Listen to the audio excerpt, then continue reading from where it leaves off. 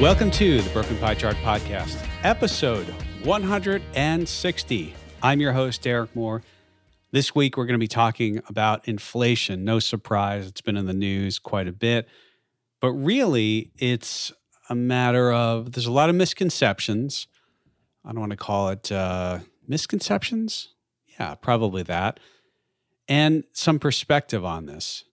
And I think some of the things I've been hearing about, hey, when inflation goes down, prices will go down. That's not necessarily the case. But I want to start out this discussion with an interesting point. I hope it will be interesting to people. And it's this. $15.16. $15.16. And you might wonder, why are you even saying that? Well, in 1982, the cost for a 10-minute phone call from New York City to Los Angeles was $5.15. In inflation-adjusted dollars, meaning accounting for inflation and putting it, if that was today, what is it in today's dollars? $15.16. Could you imagine? That's how much it would cost to pick up the phone and for 10 minutes from New York City to Los Angeles, that's how much it would cost you. So inflation's high right now, and I'm going to get into that. There's no doubt about it. But I think it's an important point to remember that not everything goes up over time. Not everything continues to get more expensive. And in some areas, we have deflation. And there's a lot that goes into the reason why long distance rates used to be that high. If you remember back, or if you don't remember back then, we had really one telephone company, pretty much AT&T, and you got your telephone from the phone company, and you had your phone service, long distance and local, from the phone company, and they had a monopoly on it. And if you wanted to make long distance phone calls, that's who you went through, and the rates were the rates. And by 1999, new companies like MCI and Sprint came in. They were having price wars. Before you knew it, they were lowering prices. In fact, in 1995, in today's dollars, inflation-adjusted cost of that same 10-minute phone call was only $4.19. Now, I say daytime because I don't know if you remember, but there was a difference. If you made a call during the day, it was much more expensive, and nights and weekends, it would be much less expensive. In fact, the inflation-adjusted cost for nights and weekends, New York to LA, in today's dollars is only $5.89 versus $15.16. I remember when there were such price wars that you'd get a check in the mail from MCI and Sprint, and basically, if you signed the back of the check, you were authorizing them to change your long-distance service. I remember getting two checks relatively at the same time. I signed them both, sent them in. I didn't know who was going to be my long-distance carrier. But I got to reap the benefits of competition and price wars. In fact, if you look at, here's another interesting thing. Over time, when we talk about just this idea of things go up all the time, there's a broad distinction between certain items like college tuition and fees. Those continue to go up. Food and beverage has gone up over the years, but not as much as college tuition. Medical care has gone up. But then you look at other things like TVs. TVs have massive deflation over the years. In fact, TVs, we know, keep getting better and the cost goes down. You probably remember the first time you bought a flat screen TV. It was quite expensive. So cell phone service, things like phones and accessories. I mean, we were just talking about long distance phones. Think about that. 10 minutes, $15.16 in today's dollars, brought forward from 1982. And now, I mean, a lot of people have cell phone plans, like $30 to $40 a month, unlimited calling. Plus that includes the internet and texting and all that stuff. So not everything goes up. But we know that inflation on a year-over-year basis is high. We know that according to the Cleveland Fed, the inflation nowcast. I'll type this in just to give you an updated number here. When we get the March numbers that are supposed to come out in April, so they'll be released in April, but for the March numbers, the expectation is about 1.1% month over month increase in the CPI, the Consumer Price Index. And on a year over year basis, it's about 8.4%. So some people think it's going to go higher. Some people don't think it's going to go higher. The main reason is the jump in oil prices. But it's higher now. It's less than transitory and it's less than temporary. So, but let's talk about a few of the misnomers about inflation, misconceptions, and get into a couple things to really help you understand and frame the discussion. The first thing I want to talk about is the idea that, okay, inflation's high right now, and some people said, well, I think it's going to come back down. And, but coming back down doesn't mean prices go down. It doesn't necessarily mean prices go back down to what they were. Over time, we know that, the last time we had maybe some deflation, if you look at September of 2008, when the CPI, of course, the Consumer Price Index, think about it as a grocery basket, but in that basket, you have everything like used cars, gas prices, salmon, soup, the whole 9 yards, right in this basket. And what does the basket cost? Well, September of 2008, it was $218.87. I'll round it up, $218.88, let's call it. And then by December of 2008, we were in a recession. Of course, 2008, 2009, the Great Recession. We had deflation. It went down to 211.4. But you know what? It took a little bit, and that was a pretty big recession. But eventually, by 2010, it was up higher than it was in 2008. And that's really sort of the outlier. Most times, we definitely have a situation where inflation just keeps going up over time. And so my point is that, even if we look at the late 70s and early 80s when we had a lot of, pretty good inflation back then, it's not like that the CPI went back down. And so I just want to make that point that when they say inflation's going back down, it's not that prices are going to go back down. It's the rate of increase. The rate of increase in the price of things, that basket, is actually going to subside. So it will increase at a slower pace than it is right now. That's kind of what they're dealing with. And a couple of you might be thinking, well, how did I do that inflation adjustment when I was talking about that $15.16, 1982, New York to LA 10-minute phone call? Well, the trick is what you have to do is, and I'll put a link to it, the Federal Reserve Bank of St. Louis, or Fred, if you're Googling.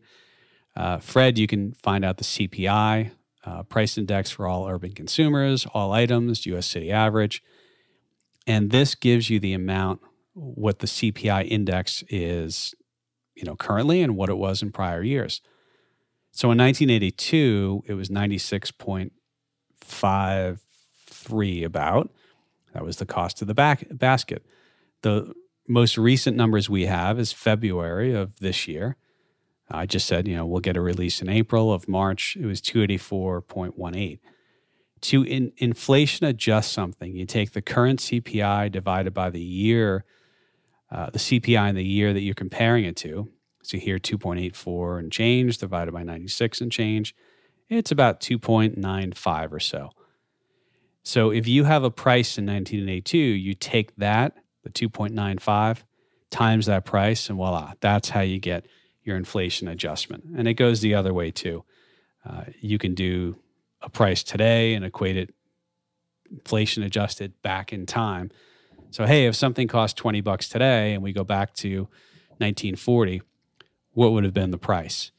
And that's why a lot of people are like, in my day, I used to walk uphill 20 miles in the snow to go to the movies and it was 50 cents.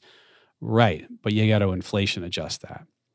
So, but I think that's one of the misnomers, though, getting back to that idea that inflation going down doesn't necessarily prices going down.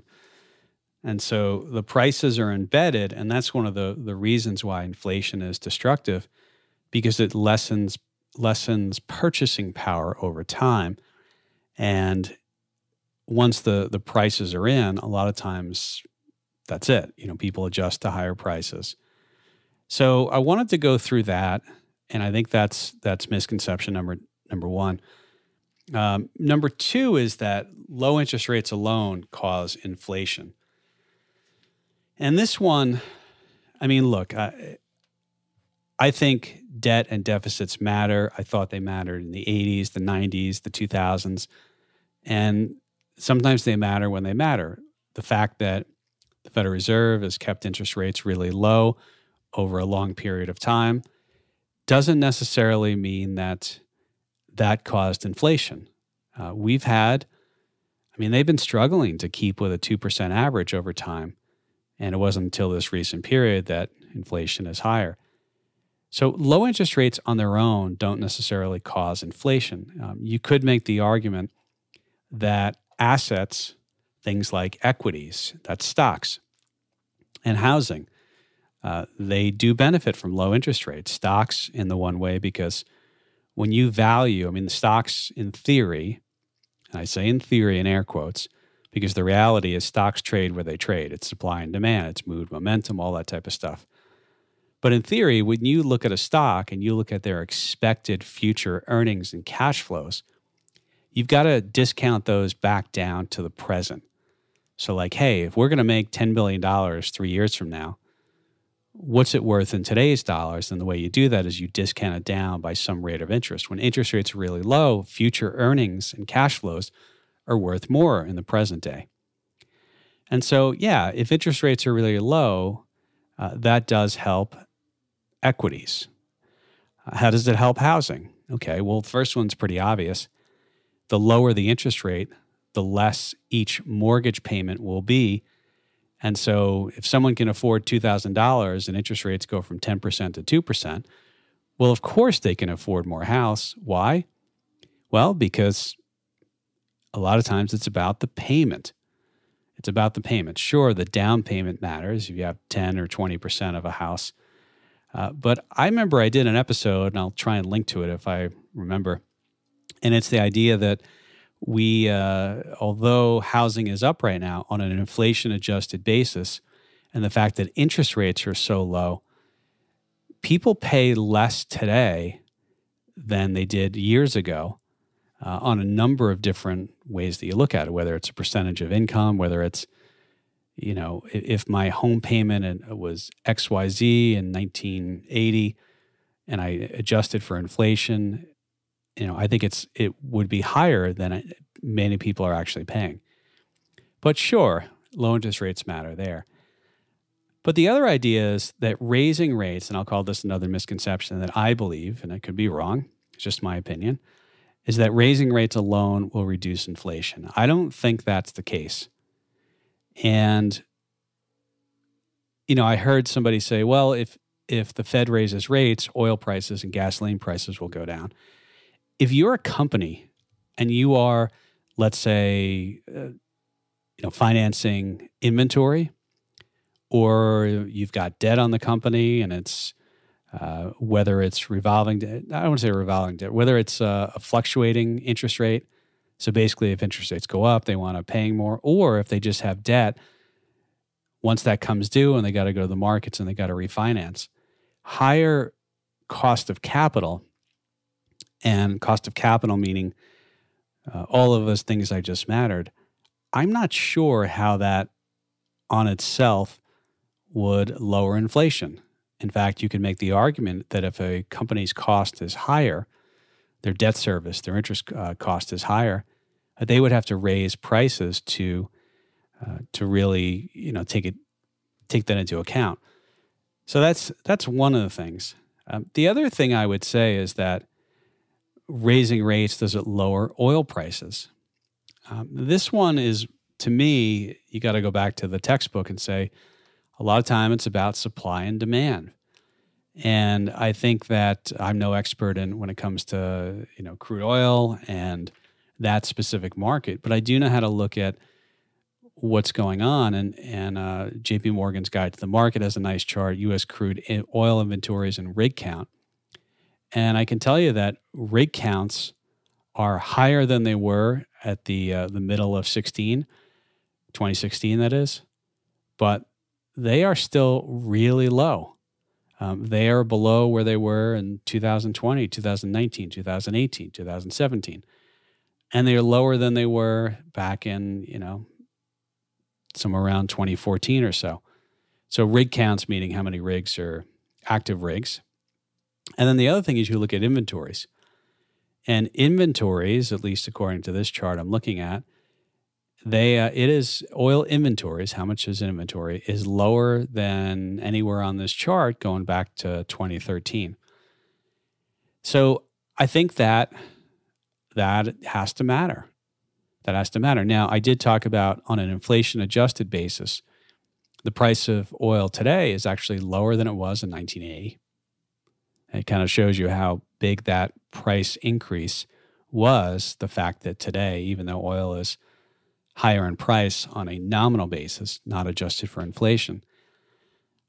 So yeah, I mean, I think those definitely are big deals. Global oil, global consumption of oil since 2019 is up 2.2%. I don't know if that's annualized or if that's a raw, just point to point. No, that is point to point, so that's not annualized. So this was based upon, what is this, millions of barrels per day. Global consumption was 100.3 million barrels per day in 2019. Today it's 102.5 million barrels per day, so a little bit of an increase. And then you look at the production. The production was 100.5 million barrels per day in 2019. Today, it's 103.5 million barrels per day. I don't know exactly, or this could be a forecast. So there's a little asterisk in here. That would be an increase of 3%. So, yeah, I mean, I think, I don't know if interest rates on their own are going to bring down oil prices. I do think, though, at some point, as people are putting more money towards purchasing gas or fuel or different things, that's taking dollars out of people's pockets that could go elsewhere. So that is something to look for sure. And the other thing I would say with regard to prices, and here's a couple of things to consider. And I think if we look at a high level, and I've just explained, number one is how we look at inflation adjustments. We looked at that. We looked at the idea of even if inflation goes down, it doesn't mean that prices go down. It means the rate of change slows as it moves higher over time. We do know that certain areas are more apt to have prices, rises, I guess, right? And other places, we've seen deflation over time. Same thing with that phone call example I gave you. Can you imagine that? $15 to make a 10-minute phone call. Today's prices, that's nuts. Look at your phone bill. How many hours do you talk on the phone every month? Look at your cell phone bill. And that's all included in the price of that, right? And you get internet. What a deal. So raising rates, though, what it could do, and sometimes what it's done in the past, is it's caused a recession. And by the way, recessions don't have to be a 2008 or 1929 variety. You can have a mild recession. And a recession, although the back of the envelope version is just where you have 2 consecutive quarters with negative GDP growth, the NBER, National Bureau of Economic Research, I think it's research, what the R stands for, they have a committee and they meet and they decide, hey, based on this is when a recession starts, this is when it ends. But back of the envelope says negative GDP growth for 2 quarters. And the reason why raising rates enough could in itself bring inflation down is if you cause a reduction in growth, reduction in demand, or a recession. I'm not saying there's going to be a recession. That's not what I'm saying.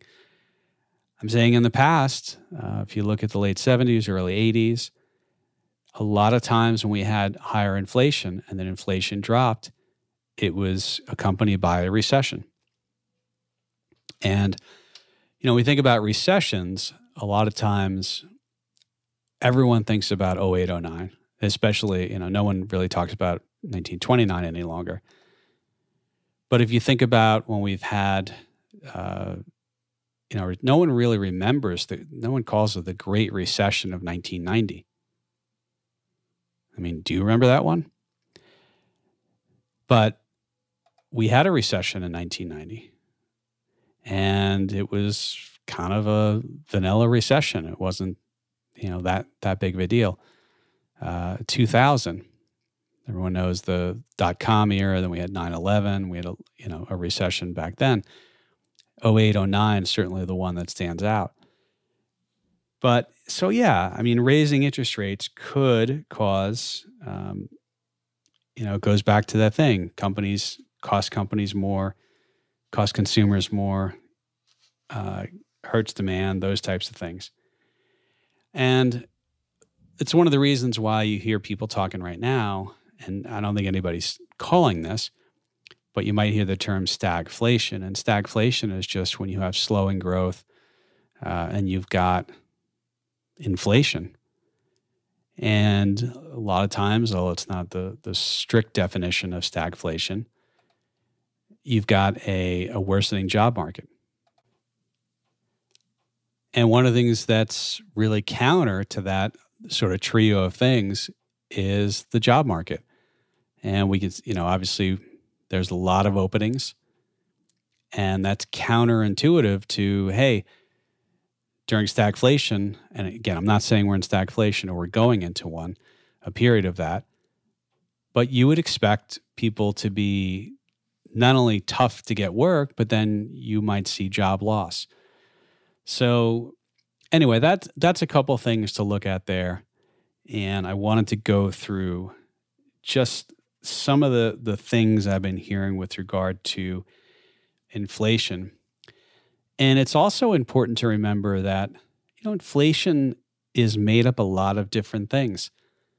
And sometimes smaller things that cause a big change can impact the numbers. And I think it's safe to say right now, most things are going up. But for example, if I look at the 12-month percentage change from this is February 22 compared to February of 21, commodities, less food and energy commodities. So this is used cars and trucks are up 41.2%. Think about that. Used cars and trucks up 41.2% year over year. That's a big, big increase. I mean, that almost doesn't make sense. But in reality, one of the things we know is there's supply side stuff with the chips and everything with newer vehicles. So substitutes, if somebody needs a car and new vehicles, by the way, are only up 12.4%. So there's an indication of where, to me, I mean, some of the supply stuff that's coming in there. If we look at medical care is up 2.5% year over year. Tobacco and smoking products up 7%. Alcoholic beverages up 3.5%. Apparel up 6.6%. So I bring this up because it's sometimes there are individual things that make a difference. I'll give you a couple more, like meats, poultry, and fish. And by the way, I didn't come up with that category. That's sort of the BLS, Bureau of Labor Statistics, and CPI. But that stuff's up 13% year over year. Vegetables and fruit are up 7.6%. So that 40% year over year, I mean, that's pretty big. But then other things aren't up as much. And when you have an index, I'd have to look and see what what percent weighting used cars and trucks have. But I can tell you that, hey, look, I mean, it's one of those things where it's a small amount. I mean, used cars and trucks is not 40%, like owner equivalent rents or housing. So this is something we'll have to watch. The next publication is April 12th, when you'll get the March data. And just be glad you don't have to pay $15 to talk for 10 minutes on the phone anymore. So we'll wrap it up here. Derek.moore@zegafinancial.com is the way to get a hold of me. Please send, you can just send me a note if you want, or if you have a question, you want to know how we manage portfolios and interested in having a discussion about ways that we may be able to help you there. I'm certainly able to jump on a phone call with you.